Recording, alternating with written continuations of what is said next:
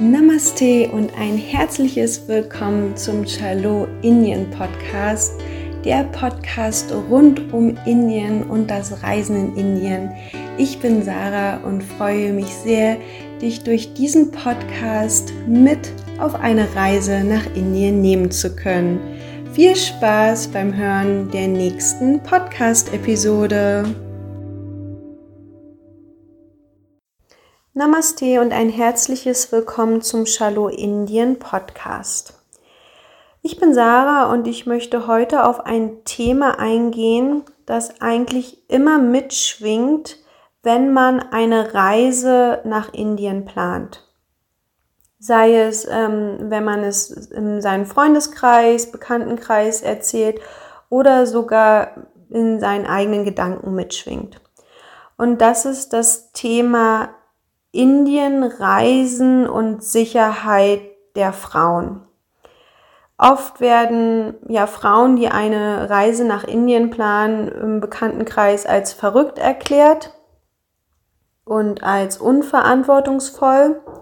Und dennoch ist es schon so, dass sehr, sehr viele Frauen das Interesse haben, nach Indien zu reisen. Alleine schon vor dem Hintergrund, dass Indien das Geburtsland des Yogas ist und da einfach ein sehr großer Wunsch manchmal entstehen kann, tatsächlich zum Ursprungsort des Yogas zu gehen, um den Yoga zu erleben, so wie er ist. Ich selbst habe in den Jahren, in denen ich mein Reiseunternehmen führe, viele Anfragen von alleinreisenden Frauen bekommen, die einfach die Sicherheit suchen, entweder in einer Gruppe zu reisen oder zumindest mit mir, einer Frau, die in Indien lebt und sich auskennt. Und ja, auch viele Frauen, die dann tatsächlich mit mir gereist sind. Ich lebe als Frau seit 2009 in Indien und ich muss sagen, das Thema ist immer mal wieder aktueller, mal weniger aktuell. In den letzten Jahren war es rund um das Thema Sicherheit und Frauen relativ ruhig, was natürlich auch damit zusammenhängen kann, dass wir die 2-jährige Corona-Pandemie hatten. Ich erinnere mich gerade in den Jahren, ich glaube 2013, 14 drumherum, war es, wo sehr, sehr viele Vergewaltigungsgeschichten hochgekommen sind, sowohl Vergewaltigungsgeschichten in Bezug auf indische, aber eben auch auf westliche Frauen. Das Thema Sexualität und Indien ist je nachdem, in welcher Region man in Indien ist, schwierig. Es ist noch nicht mal so, dass je nachdem, in welcher Region man in Indien ist, sondern ich würde sagen, es ist generell ein schwieriges Thema, wobei man sagen muss, dass mit der Bildung, mit der Globalisierung, mit der Modernisierung auch die Inder immer mehr moderner und offener werden und ich schon merke, dass gerade in der jüngeren Generation zum Thema Sexualität eine große Offenheit ist und da die Jungs und Mädels sehr, sehr freizügig auch mit umgehen, gerade in den Städten. Aber es gibt noch sehr, sehr traditionelle Gegenden Indiens, wo noch wenig Bildung besteht und wo noch sehr altertümliche Denkstrukturen vorhanden sind. Das sind tatsächlich Gegenden, die wir während der Reisen, sowohl bei meinen Reisen als auch wenn ihr Reisen ohne mich macht, mehr oder weniger streifen werdet. Das sind nicht unbedingt die Gegenden auf den Haupttouristenrouten, beziehungsweise ist es dort so der Fall, dass man wahrscheinlich so unterwegs ist, dass man mit diesen Menschen gar nicht in Kontakt kommt. Als diese ganzen Vergewaltigungsgeschichten richtig ihren Höhepunkt hatten, wo man im Prinzip irgendwie gefühlt jede Woche nur von einem anderen großen Desaster gehört hat, ist natürlich auch sehr viel im Land Indien selbst geschehen. Die Menschen sind auf die Straße, haben dagegen demonstriert, es wurde ganz andere Maßnahmen ergriffen, um dagegen anzukommen, weil natürlich, das muss man einfach so klar sagen, der Großteil der Inder, die sind keine Vergewaltiger. Die stehen, gerade die männlichen Inder, die sind eher Beschützer für die Frauen und finden das selbst ganz, ganz schlimm, dass ihren Frauen so etwas passieren kann und dass es leider Menschen gibt, die die Frau als sexuelles Wesen sehen, das vergewaltigt werden kann. Die Vergewaltigungen, die in Indien geschehen sind und die geschehen, sind ganz unterschiedlicher Natur. Da müssen wir unterscheiden zwischen den indischen Frauen, die vergewaltigt werden. Das geschieht einerseits dadurch, dass noch in vielen Haushalten die Sexualität stark unterdrückt ist, gerade wenn es irgendwie nur ein Zimmer gibt, wo verschiedene Pärchen sind. Es gibt immer noch die arrangierten Hochzeiten, wo wenig Liebe mit im Spiel ist, wenn eine Beziehung vorhanden ist. Dass dann einfach das sozusagen aus dem Mann ausbricht und er seine Lust befriedigen möchte und es auch denkt, tun zu dürfen. Zum anderen sind da auch noch ein paar Wurzeln mit drinne in Sachen Kaste, dass gerade Mädchen niedrigen Kastens oder die Familien dieser Mädchen damit bestraft worden sind von höherkastigen. Das kommt tatsächlich immer seltener vor.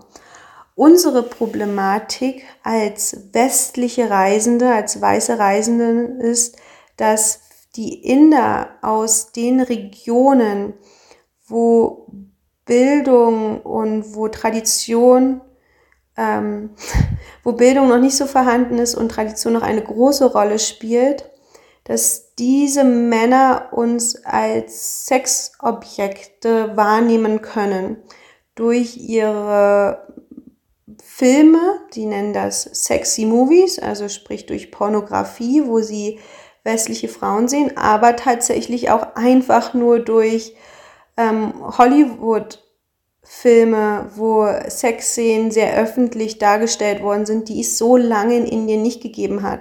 Früher in Bollywood-Filmen, da wurde noch nicht mal geküsst. Mittlerweile gibt es alles auch in Bollywood-Filmen, deswegen sage ich, es findet durchaus eine Veränderung statt. Aber gerade vor einigen Jahren war das für die Inder noch etwas total Unvorstellbares, so eine halbnackte Frau zu sehen.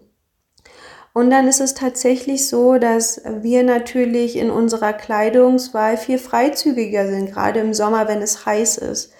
Wenn die Inder sehen das auch in den Nachrichten, in den Filmen, in den Darstellungen von uns und projizieren dann natürlich ihre Meinung, ihre Vorstellungen, die sie haben, auch auf uns, so wie wir dann auch zu sein scheinen. Wenn wir dann noch als westliche Touristen tatsächlich nach Indien kommen und uns auch genauso kleiden, ist das natürlich nochmal extra schwierig, wobei ich die Kleidungswahl nicht als Entschuldigung dafür nehmen möchte, dass man vergewaltigt werden darf. Nur, dass man vielleicht selbst da ein bisschen achtsam sein kann und achtsam mit umgehen kann, wie man sich kleidet. Auch manche indische Frauen erschrecken sich, wenn wir so freizügig gekleidet sind. Was ich wirklich nochmal was ich wirklich wichtigerweise betonen möchte, ist, dass die wenigsten Inder Vergewaltiger sind. Das ist ein klitzekleiner prozentueller Anteil der indischen Bevölkerung, der natürlich in der Zahl an sich doch groß ist bei 1,4 Milliarden Menschen. Die Gefahr, die ich gerade sehe, wenn ich in Indien als Frau bin, ist, wenn ich irgendwo alleine unterwegs bin, es vielleicht auch in den Abend- oder frühen Morgenstunden ist und ich einer Gruppe Indern begegne, die auch noch betrunken ist. Das sind so für mich Alarmsignale. Was ich auch niemals mache, ist alleine irgendwie im Dunkeln unterwegs zu sein. Niemals. Das würde ich ehrlich gesagt auch gar nicht unbedingt in Deutschland machen, da fühle ich mich auch unwohl, aber schon gar nicht in einer Stadt wie Delhi. zumindest sollte ich mit einem Freund zusammen sein oder ich plane dann die Reiseschritte ganz bestimmt. Also ich gehe da richtig Sicherheit ein. Ich weiß dann, okay, wenn ich abends oder nachts unterwegs bin, dann nehme ich das Pre-Book-Taxi, das dann auch von der Polizei mit beobachtet wird, oder ich sage einem Freund Bescheid, was ich mache, oder ich buche mir die bessere Zugklasse einfach, um dann nachts alleine da besser reisen zu können. Wenn ich einer Gruppe von indischen Männern begegne, wo ich auch das Gefühl habe, dass die etwas alkoholisiert sind, bin ich auch einfach streng. Ich bin der Meinung, dass vor ein paar Jahren die Empfehlung herumgegangen ist, dass man sich als Frau eher klein halten sollte, mit demütigem Blick nach unten, den Männern nicht in die Augen schauen sollte. Ich bin anderer Ansicht. Ich bin der Ansicht, dass wir uns noch größer machen sollten, als wir sind, sehr streng und direkt sein sollten, ein sehr festes, starkes Auftreten demonstrieren müssen. Die Inder sind in den meisten Regionen, und gerade um die Inder geht es auch. Also wie gesagt, es sind nicht alle Inder Vergewaltiger. Sind so ein paar Regionen von sozialen Hintergründen, die Männer. Die sind meistens klein und ziemlich schmal und zart. Alleine trauen die sich gar nicht. Ist eher in dem Zusammenhang, in einer Gruppe und dann alkoholisiert sowas demonstrieren zu müssen, beweisen zu müssen oder auf einmal mutig zu werden. Aber alleine, wenn die alleine sind wir viel, viel größer. Wir sind viel größere Wesen schon alleine im Auftreten und dürfen das auch demonstrieren. Ansonsten, wenn man dieser Gruppe Inder betrunken begegnet, dann versuche ich das auch wirklich zu vermeiden. Wenn ich das schon aus weiter Ferne sehe, dann muss ich da nicht vorbeilaufen. Selbst im Tageslicht muss ich nicht. Ich muss nicht in die kleinste Gasse irgendwo im Nirgendwo sein. Wenn mir das manchmal passiert, erschrecke ich mich selber. Aber das ist wirklich alles einfach zu vermeiden. Wenn ich in Indien unterwegs bin, ich lebe in Indien, ich denke so gut wie nie daran, dass es irgendwie für mich in irgendeiner Weise gefährlich sein würde. Wenn man tagsüber in Indien auf den Straßen, in den Dörfern, irgendwo ist, in der Natur, es passiert einem nichts. Man reist auch nicht, wie gesagt, überall in Gegenden Indiens. Es gibt Gegenden Indiens, da fühlen sich die Inder auch nicht sicher. Das sind gerade Gegenden Uttar Pradesh, Haryana, Bihar, vielleicht einige Gegenden Madhya Pradesh. Das ist so ein nördlicher Gürtel, der leider noch sehr weit hinterher steckt in vielerlei Hinsicht. Da ist es leider auch so, dass ich selbst Großmütter schon gehört habe, dass die gesagt haben, ihre Enkelin sei schuld gewesen, vergewaltigt worden zu sein, weil sie es provoziert hat. Also da haben die Männer noch einfach eine viel zu starke Position, die noch so völlig entrückt ist von dem wirklichen Weltgeschehen. Diese Vorstellung steckt in den wenigsten der Indern, gerade in Kerala oder generell in Südindien, wo die Menschen auch eine ganz andere Bildung haben, ein ganz anderes Auftreten. In den Städten, die modernen Inder, also die finden das selbst lächerlich. Also man darf da auch nicht verallgemeinern. Aber vielleicht, gerade wenn man als alleinreisende Frau unterwegs ist, vermeidet man auch einfach diese Region. Also ich bin da auch nicht unterwegs. Ich rede auch nicht davon, da jetzt irgendwie im Zug tagsüber nachts durchzufahren. Wie gesagt, dann bucht man sich die bessere Zugklasse. Und die bessere Zugklasse ist jetzt auch keine Luxusklasse, sondern man hat einfach ein klimatisiertes Abteil, wo man mit etwas wohlhabenden Indern zusammen ist, die auch auf einen aufpassen. Und das ist auch so das Tolle in Indien, es wird auf einen aufgepasst. Man fällt als weiblicher, weißer Tourist in Indien auf. Und die Inder haben ein Auge auf einen. Und das kann den einen oder anderen unangenehm sein. Aber eigentlich ist das total förderlich, weil jeder immer weiß, was man macht und wo man ist. Und man ist eigentlich nie unbeobachtet von Indern, die wirklich ein Auge auf einen haben und einen auch beschützen. Wenn ich am Bahnhof alleine bin dann merke ich richtig, wie einer irgendwie Verantwortung für mich übernimmt und auch schaut, dass ich auch ins richtige Zugabteil komme, mich fragt, wo ich hin möchte, ob ich Hilfe brauche, ein bisschen so eine Schutzschicht einen auch gibt. Einfach, weil es auch unüblich ist, selbst in Indien noch als Frau so unbedingt alleine unterwegs zu sein. Wie gesagt, es gibt eine Reihe moderner Inder, gerade in der Corona-Zeit, wo ich viel gereist bin, so viele indische Frauen reisen gerade selbst. Es wird sich auch noch ändern. Wahrscheinlich ist dieser Podcast auch schon in 1-2 Jahren total veraltert, wo ich sage, worüber sprechen wir überhaupt noch? Ich habe das Gefühl, es hat sich jetzt auch schon in den letzten 10 Jahren so extrem verändert. Aber ich weiß, dass es gerade in den Köpfen von uns Europäern, von uns Deutschen noch ist und ich eben mit vielen, vielen deutschen Frauen gereist bin, die genau das gesagt bekommen haben in ihrem Bekanntenkreis. Und das war auch genau der Grund, warum sie im Prinzip als alleinreisende Frau zu mir gekommen sind, weil sich keine andere getraut hat, sich ihnen anzuschließen. Und das ist eigentlich schade, weil dass die Inder ein herzensgutes Volk sind und das eigentlich auch das Reisen in Indien ausmacht, dass man so leicht und schnell und freundschaftlich in den Kontakt mit den Indern kommt, sowohl Frauen als auch Männern. Was einen manchmal überfordern kann, ist, dass es in Indien auf den Straßen übermäßig tatsächlich Männer gibt. Es ist so, dass die meisten Frauen noch zu Hause sind und eher die Hausarbeit machen und die Männer eher die Arbeit draußen auf der Straße, gerade diese harte, staubige Arbeit, oder dass auch viele Männer in den Städten aus ihren Dörfern eingewandert sind, um dort eigentlich nur ihre Tageslöhnearbeit zu verrichten, um das Geld dann in die Dörfer zu schicken. Dadurch sind wir einfach auch von Männern umgeben.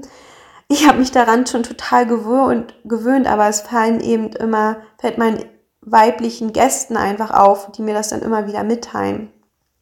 Man kann aber auch ganz gezielt anders reisen und versuchen, mehr mit Frauen in Kontakt und in der Umgebung zu sein, wenn man zum Beispiel dann eher in einem Ashram ist oder ja sich in Familien mit einbucht, in Homestays wohnt, wo die Frau ja praktisch dann sich um einen sorgt, weil das ist ja wieder das Zuhause. Oder wenn man vielleicht in Regionen geht, wo Frauen auch doch das Geschäftswesen noch mehr mithandhaben, wie zum Beispiel Kerala oder auch die Nordoststaaten oder Ladakh, die nördlichen Himalaya-Staaten. Oder man ist irgendwie im Dorfanschluss, wo es ja auch viele Frauen und Kinder und Mädchen gibt. Also das ist alles schon möglich. Gerade deshalb habe ich übrigens die 3-wöchige Frauenreise konzipiert. Die wird das nächste Mal vom 3. Dezember bis 24. Dezember stattfinden. Das ist eine Reise, wo ich versuche, alleinreisende Frauen zusammenzubringen als eine Gruppe und bei der Reise wir auch mehr in den Kontakt mit den Inderinnen kommen. Also ganz gezielt versuchen, in den Austausch mit indischen Frauen zu gelangen, um eben nicht immer von indischen Männern umgeben zu werden. Und die meisten Inder werden das jetzt ja gar nicht hören oder auch nicht verstehen. Ich habe einen unglaublich großen Freundeskreis von indischen Männern und fühle mich da unglaublich wohl. Und das liegt auch einfach in meinem Lebensstil, wie ich das Leben hier in Indien verbringe. In der Tourismusbranche arbeite ich mit vielen indischen Männern. In meinem Sport bin ich mit vielen Indern zusammen Mountainbiken oder Trekken oder Bergsteigen. Und das sind ganz tolle Kerle. Also wirklich, mit denen kann man einfach alles machen. Die passen auf einen auf. Die sind total gute Freunde und sind selbst entsetzt über ihre männlichen indischen Landsleute, die vielleicht noch so ein bisschen anders ticken. Ich hoffe, dass dieser kleine Vortrag interessant für euch gewesen ist. Ich habe wahrscheinlich nicht alles abgedeckt und vielleicht auch noch für so ein paar Zweifel noch nicht ganz wegreden können, was ich auch gar nicht möchte. Ich möchte, dass wenn wir Frauen nach Indien reisen, uns dieser Situation bewusst sind, uns aber auch bewusst sind, dass es weniger wird und dass wir Indien nicht damit helfen, nicht zu kommen. gerade auch mit unserem Auftreten dafür sorgen können, um die Stellung der Frauen in Indien insgesamt zu verbessern, als Beispiel voranzugehen. Ich finde das immer so wichtig. Ich habe einmal eine E-Mail bekommen von einer deutschen Frau, die mich richtig beschimpft hatte, wie ich denn nur in Indien sein könnte, wo das ein Land, so ein schlimmes Land ist für Frauenrechte. Aber ich denke, dass ich hier eigentlich nur dafür sorgen kann, wenn ich selbst in Indien als Frau lebe, dass ich eher als Beispiel vorangehen kann und ja, den indischen Frauen helfen kann, ein selbstbewussteres Auftreten zu entwickeln, für ihre Rechte zu kämpfen. Und ganz, ganz viele Inderinnen tun das. Viele Inderinnen um mich herum sind auch moderner. Hier meine Nachbarin neben mir, die führt ein, ja, Prinzip westlicheres Leben als ich. Und modern ist, lebt alleine, fährt ihr Auto, geht arbeiten. Also ich möchte einfach versuchen, mit diesem Podcast und auch mit mehr und mehr Episoden davon wegzukommen, dass wir so ein stereotypisches Bild von Indien haben, was Indien einfach nicht gerecht wird. Diese Stereotypen sind irgendwie auch irgendwo wahr, für einen gewissen Teil von Indien und für, ja, sowohl menschlichen Teil als auch ländlichen Teil. Aber Indien ist einfach so, so viel mehr und das ist genau das, was Indien als so besonders macht. Es ist so vielseitig und hat einfach alles. Und dass wir uns dem bewusst machen und dass wir dem aufgeschlossen sind. Und wenn wir nach Indien reisen wollen, wie gesagt, als starke Frau nach Indien kommen, mit den indischen Frauen den Kontakt suchen, den männlichen Indern selbstbewusst, aber auch freundschaftlich erstmal entgegentreten und für Aufklärung sorgen und trotzdem so durchs Land ziehen, dass wir bestimmte Sicherheitsvorkehrungen treffen für uns, in der Gruppe reisen, nicht unbedingt nachts oder in besseren Unterkünften, Transporten unterwegs sind und uns natürlich gerecht kleiden und dann aber Indien wirklich auch in vollen Zügen genießen können. Und es wird nicht so sein, dass die ganze Zeit, während ihr reist, irgendwie ihr so diesen Hintergedanken habt, dass ihr euch unsicher fühlt oder vielleicht hinter der nächsten Ecke euer Vergewaltiger auftritt. Das kann ich euch garantieren, das ist nicht so, ganz im Gegenteil. Meistens tritt hinter der nächsten Ecke irgendein Freund oder eine schöne Begegnung auf. Also, seid gegrüßt aus Indien, eure Sarah.